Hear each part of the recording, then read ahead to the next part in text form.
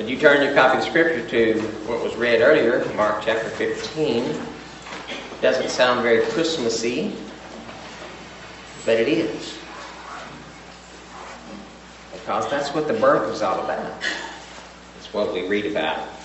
I have read about what we'll talk about this morning. Last week we looked at the religious trial of Jesus, and today we'll take a look at the secular trial, just a quick look. And we do this before we celebrate the Lord's Supper today. So I want us to put the Lord's Supper in the context of what Jesus suffered, and I want this suffering of Jesus to be in the context of the gift that He gave us of the Lord's Supper. So we'll try to make some application as we go along. But there are a couple of other scriptures that I would like to call your attention to before we actually get into talking about Jesus before Pilate.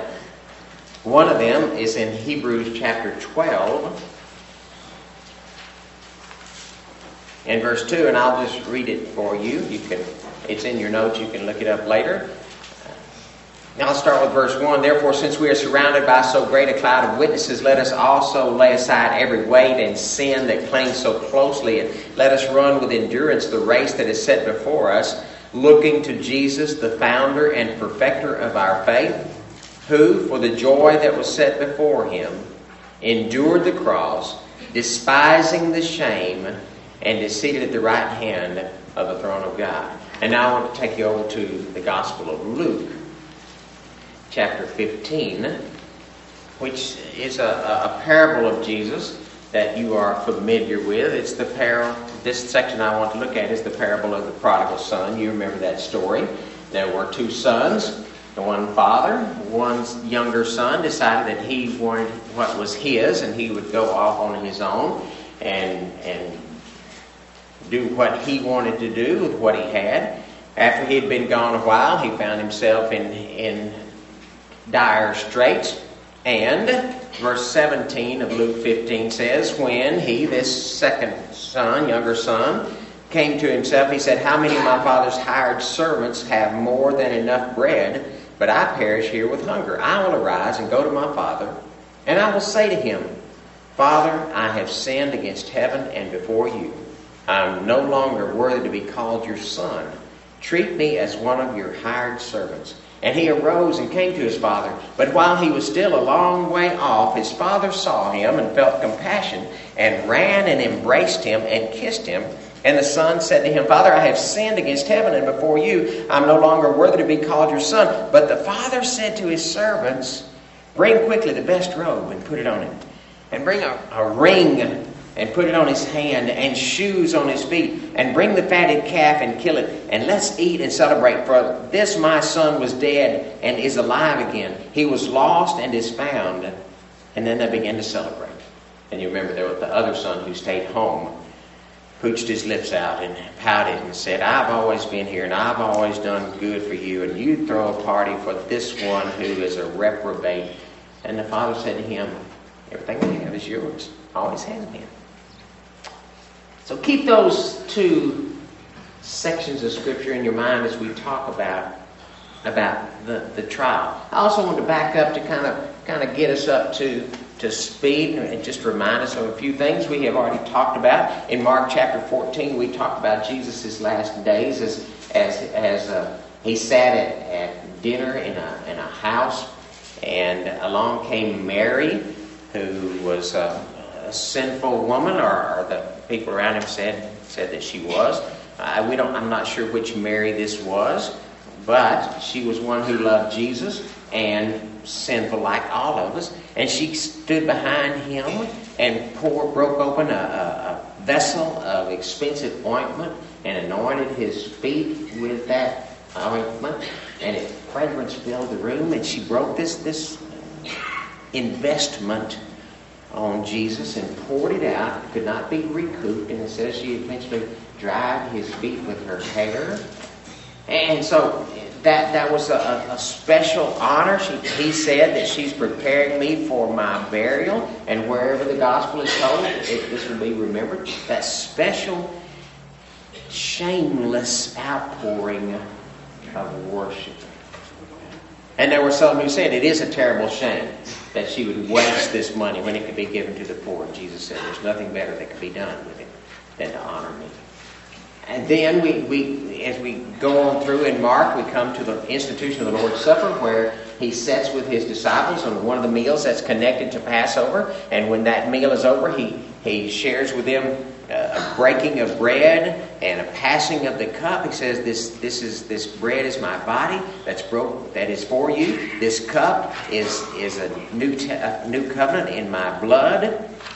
And he says, I will not drink this again until I drink it in the kingdom. Okay, so he's telling them of what's ahead, and he gives them the Lord's Supper. And in one of the gospel accounts it says, do this in remembrance of me. So it's something that we do. And then we have the account of Judas, who sat with them before that point where he gave them the bread and the cup. But at the meal he sat with them, and Jesus said, one who's going to betray me, his hand is on the table. And he gave all kind of indication that it was Judas, but nobody suspected him, because he seemed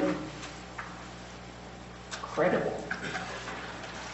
But he had already planned his betrayal. He had already gone to the priests and made the deal to turn Jesus over to them. And he's just going to tell them that it's time. And then, as we read on last week, we know that Judas came back. He had made a deal to betray Jesus for cash. And when the crowd came to take Jesus, remember all the disciples who said that they would be there through thick and thin ran away and abandoned him. But Judas, who was going to profit from this venture, was there. The betrayer was there. And how did he betray Jesus? He betrayed him with a kiss. In the Gospel of Luke, Jesus says, Judas, would you betray the Son of Man with a kiss? But he kissed him. Why? Because that's what a disciple does to his rabbi. And so that would not be an unusual thing. So maybe he would think Jesus wouldn't suspect anything except for this crowd behind him of soldiers and people with sticks and staves and swords. But he betrayed him with a kiss. He betrayed him with a sign of what should have been a sign of honor. It was a shameful way for him to betray Jesus. And then he was arrested. We talked last week about the 3 religious trials. He went to Caiaphas, and then he went to the high priest, and this was all at night. And then during the day, he met with the whole council, before the whole council, and they said he's guilty or he's deserving of death, and so they sent him to Pilate, and that's where we are today. Now, as they go to Pilate, in chapter 15, verse 1, as soon as it was morning, the chief priests held a consultation with the elders and the scribes and the whole council, and they bound Jesus and led him away and delivered him over to Pilate. Now, I want to take you over to the Gospel of John, chapter 18, because there's a detail there that is really significant. All these details are significant. But as the religious leaders are delivering Jesus to Pilate, because they didn't have the authority to put him to death, they had the authority to do some other things, but death they didn't have that option of. And so they're taking him to Pilate and going to make their case before him. And when we get over to John 18, they got him to get down to verse 28. Let me see. Yeah. Verse 28. They led Jesus from the house of Caiaphas to the governor's headquarters. It was early morning.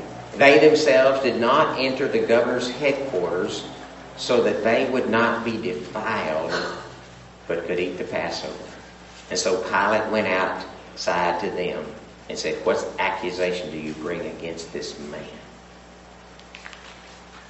Now that was the religious leaders saying, we will not shame ourselves. We will not submit ourselves to the shame of going within this Gentile, this Roman house, but we will have our purpose accomplished which is to see the Messiah, the Son of God, killed, crucified, without any evidence of any guilt of any kind.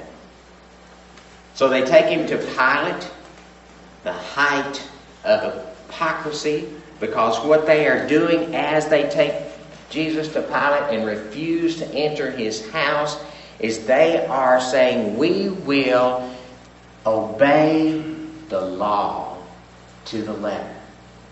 And they would say that they were obeying the law of God. They're obeying the minutiae, that the little details of the laws of how to keep the law. We will be legally right, even though spiritually we're far from God and we're turning God in the flesh over to be crucified. So they led him to Pilate, and Pilate asked, go back to Mark 15 now, "Are you the king of Jews?" And he answered and said to him, "You have said so." Now that's the last thing he's going to say.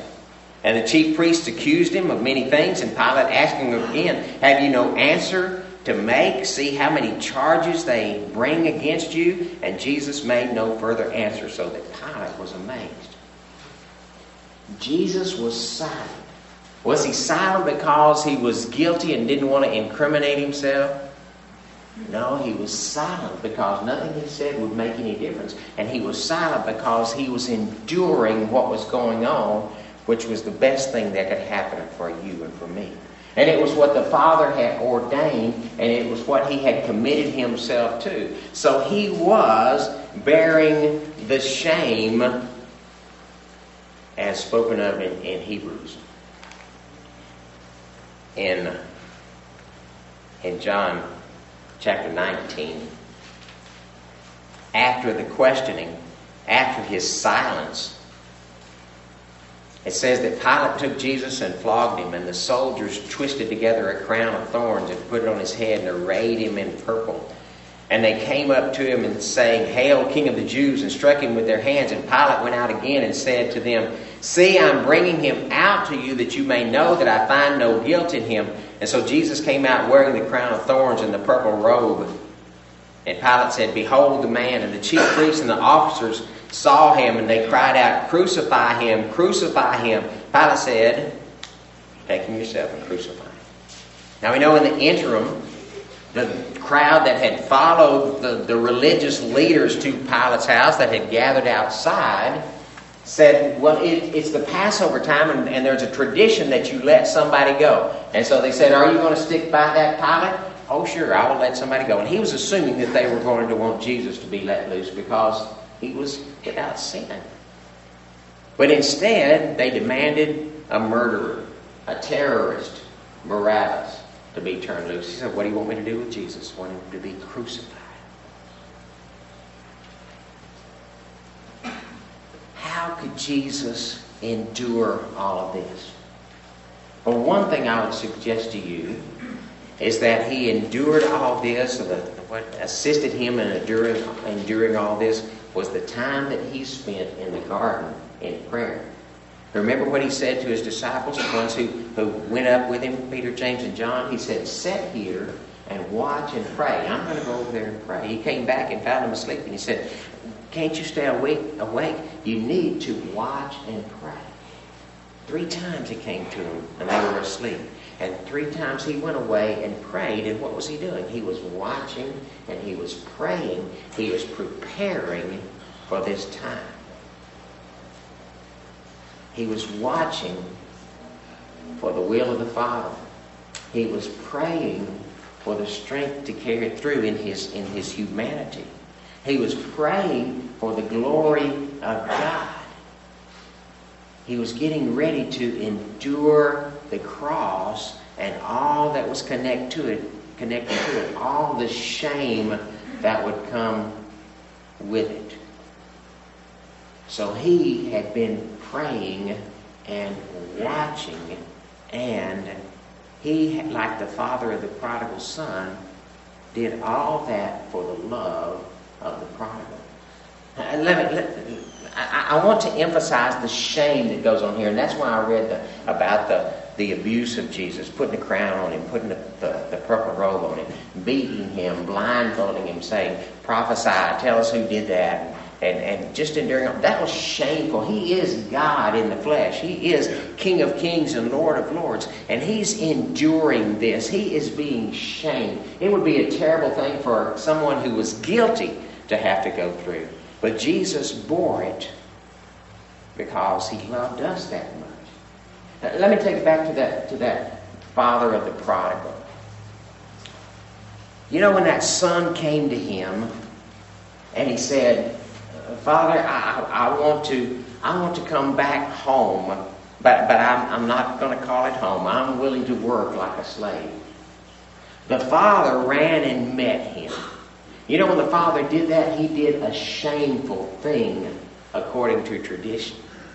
Because you can go back to the Old Testament. In Deuteronomy, it says a son who is rebellious like this son has been is supposed to be taken to the elders of the city, to the gate, and then reported, and then they are to stone him to death. And a father who doesn't stick by that, and not just in the Jewish world, but in the Greek world as well, anybody who would take back such a rebellious son was a shameful father. But you know why this father would do it? Why he would bear this shame? Because he loved his son. Because this son was his son. You know why Jesus bore all this abuse and all this shame, and even the shame of being hung up naked on a cross? Because he loved us so much. He loves us so much. Now, let me show you one more thing about this son. You say, well, the prodigal son was repentant. Well, he was in a way, but you know what his repentance, the type of repentance that he demonstrated, what it says? It says, I do not know my father. Because why did he leave in the first place? He left because he said, my father's too strict. I can't do what I want to do. He's got his claws on me. I'm tied to his apron strings or whatever kind of strings. I can't be myself. I cannot be free. I have to please him. And the only way I can please him is doing all the things that he wants done. And so he said, I'm cutting loose. Give me my stuff. The father did that. He went away. And when he came back, what was his plan? His plan was to meet the legal requirements of his father. He thought his father only wanted somebody who would keep his nose to the grindstone. He thought his father was somebody who demanded that everyone go by his rules, but just for the sake of going by his rules. Just so he could say, I am the father and what I say goes. He did not recognize that this father loved him so much that he would bear the shame of his son as well as his own shame for taking him back. And so even when the son repented, it was a faulty kind of repentance, because he didn't come back and throw himself on the mercy of the father, because he didn't think his father had any mercy.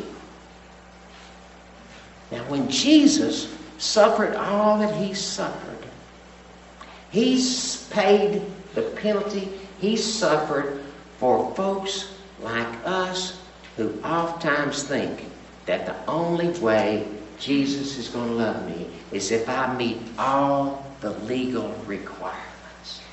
Or, even if I say that, well, I'm saved by grace and he graciously takes me in, we still seem to sometimes think that we can add to his love or endear ourselves more to him if we are just precise enough in carrying out the details of the law.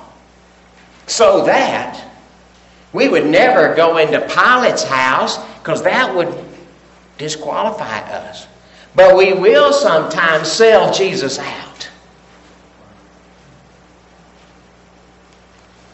You ever been there? Have you been there lately?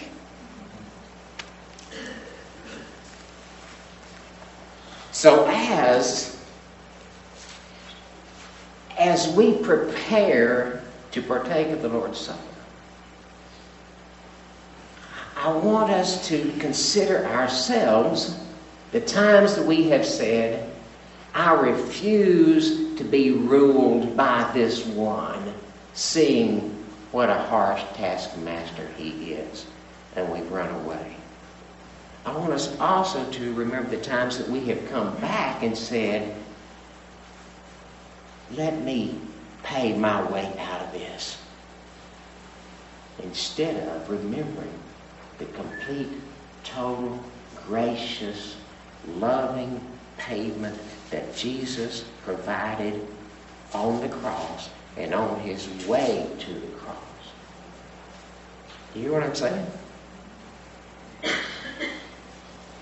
So as we come to the Lord's table, I want us to come with thankfulness, who bore our shame, who endured the cross, despising the shame.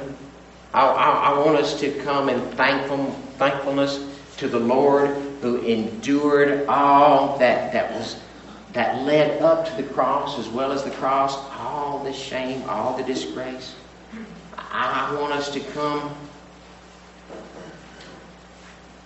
in that gratitude with a grace, having been saved by God's grace, to come exhibiting grace to one another, so that the person next to you is, as we're not thinking about him as he takes the Lord's Supper, or her as we take the Lord's Supper, and think, well, he's got his nerve. We're going to be as gracious as Jesus is to us. We want to remember his body that was given for us. We want to remember his blood, that is the new covenant, that says we are freed from qualifying by the law, or for the law being the standard. Jesus is the standard of everything now. We want to remember his coming again. As he said, I will not drink this cup again. I'll not have this kind of celebration again until we have it in the kingdom. So we want to remember his body that was given, his blood that was shed, his coming again. And we want to consider the salvation that is by grace, offered freely through faith. For by grace you're saved through faith, and that not of yourself. It's a gift of God, not of works, lest any man should boast.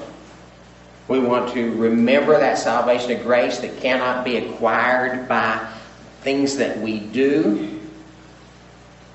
After the kindness and love of God, our Savior, toward man appeared, not by works of righteousness which we have done, but according to the mercy he saved us, or according to his mercy he saved us by the washing of regeneration and renewing of the Holy Ghost, which he shed on us abundantly through Jesus Christ our Savior, that being justified by his grace we should be made heirs according to the hope of eternal life. Considering salvation by grace, that Paul wrote about when he said, being justified freely by his grace through the redemption that is in Christ Jesus. And by the grace that cannot be taken away. If God be for us, who can be against us? He that spared not his own Son, but delivered him up for us all, how shall he not with him also freely give us all things? And who shall lay anything to the charge of God's elect? It is God that justifies. The one who separates us, and who can separate us from the love of Christ? Shall tribulation, or distress, or persecution, or famine, or nakedness, or peril, or sword? We are more than conquerors through him that loved us, for I am persuaded that neither death, nor life, nor angels, nor principalities, nor powers, nor things present, nor things to come, nor heights, nor depths, nor any other creature shall be able to separate us from the love of God that is in Christ Jesus. So as we partake of the Lord's Supper, we don't do it because we have to. We do it because we celebrate the grace and that Jesus exhibited and the shame that he bore for us. That bought our salvation. That continues our salvation. And so we come. Not to meet some legal requirement, but because we are so thankful for the grace that Jesus demonstrated. So I invite you, if you know Jesus Christ as your Lord and Savior, if you are obedient to him examining yourself, just between you and Him, I invite you to join us in the Lord's Supper as we partake of it. Would those who are to serve come forward at this time?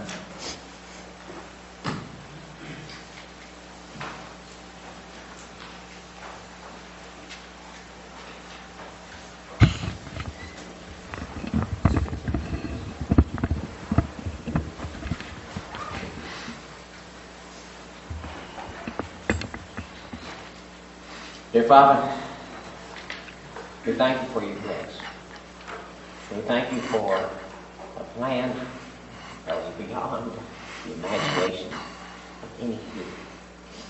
A love that was demonstrated that no one would ever expect. We thank you for the opportunity to celebrate the body, the physical body of Jesus that was laid down.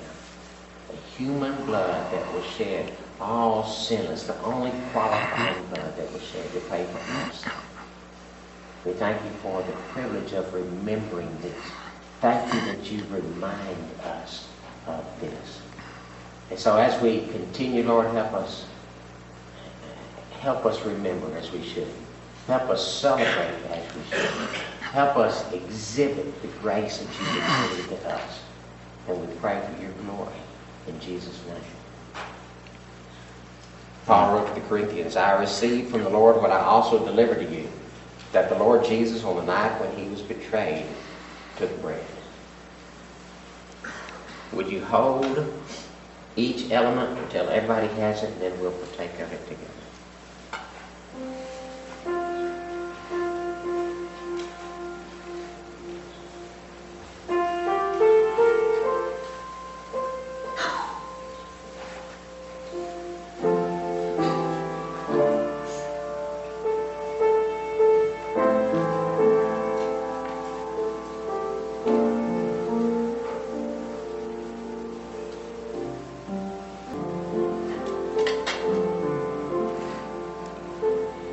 When he had given thanks, he broke the bread and said, this is my body, which is for you.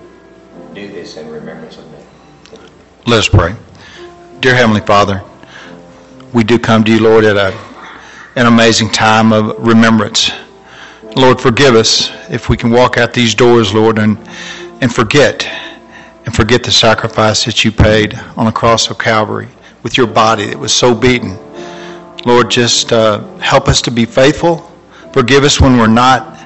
Help us, Lord, to go through every day and remember, just flash it in our minds, Lord, how you suffered for the sins of the world, that you loved us so much. Help us, Lord, to love you, even a small amount, as much as you love us. We pray all these things in Jesus' name. Amen.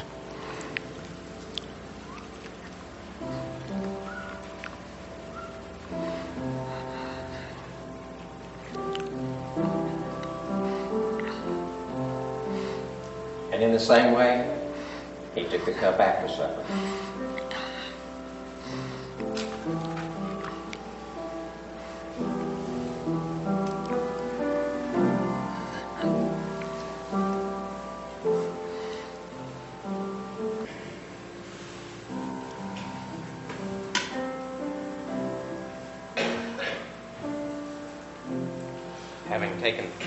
Having taken the cup, he said, this cup is a new covenant in my blood. Do this as often as you drink it in remembrance of me.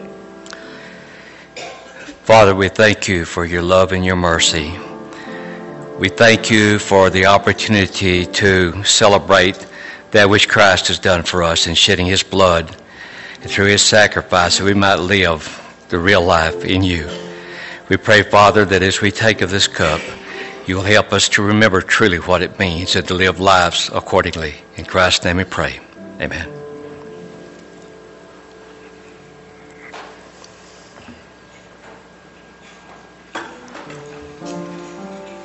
Now, I think it would be a disgrace for us to celebrate the salvation that Jesus provided for us, the grace that he demonstrated, and not offer it to someone who's here this morning who's yet to come to him.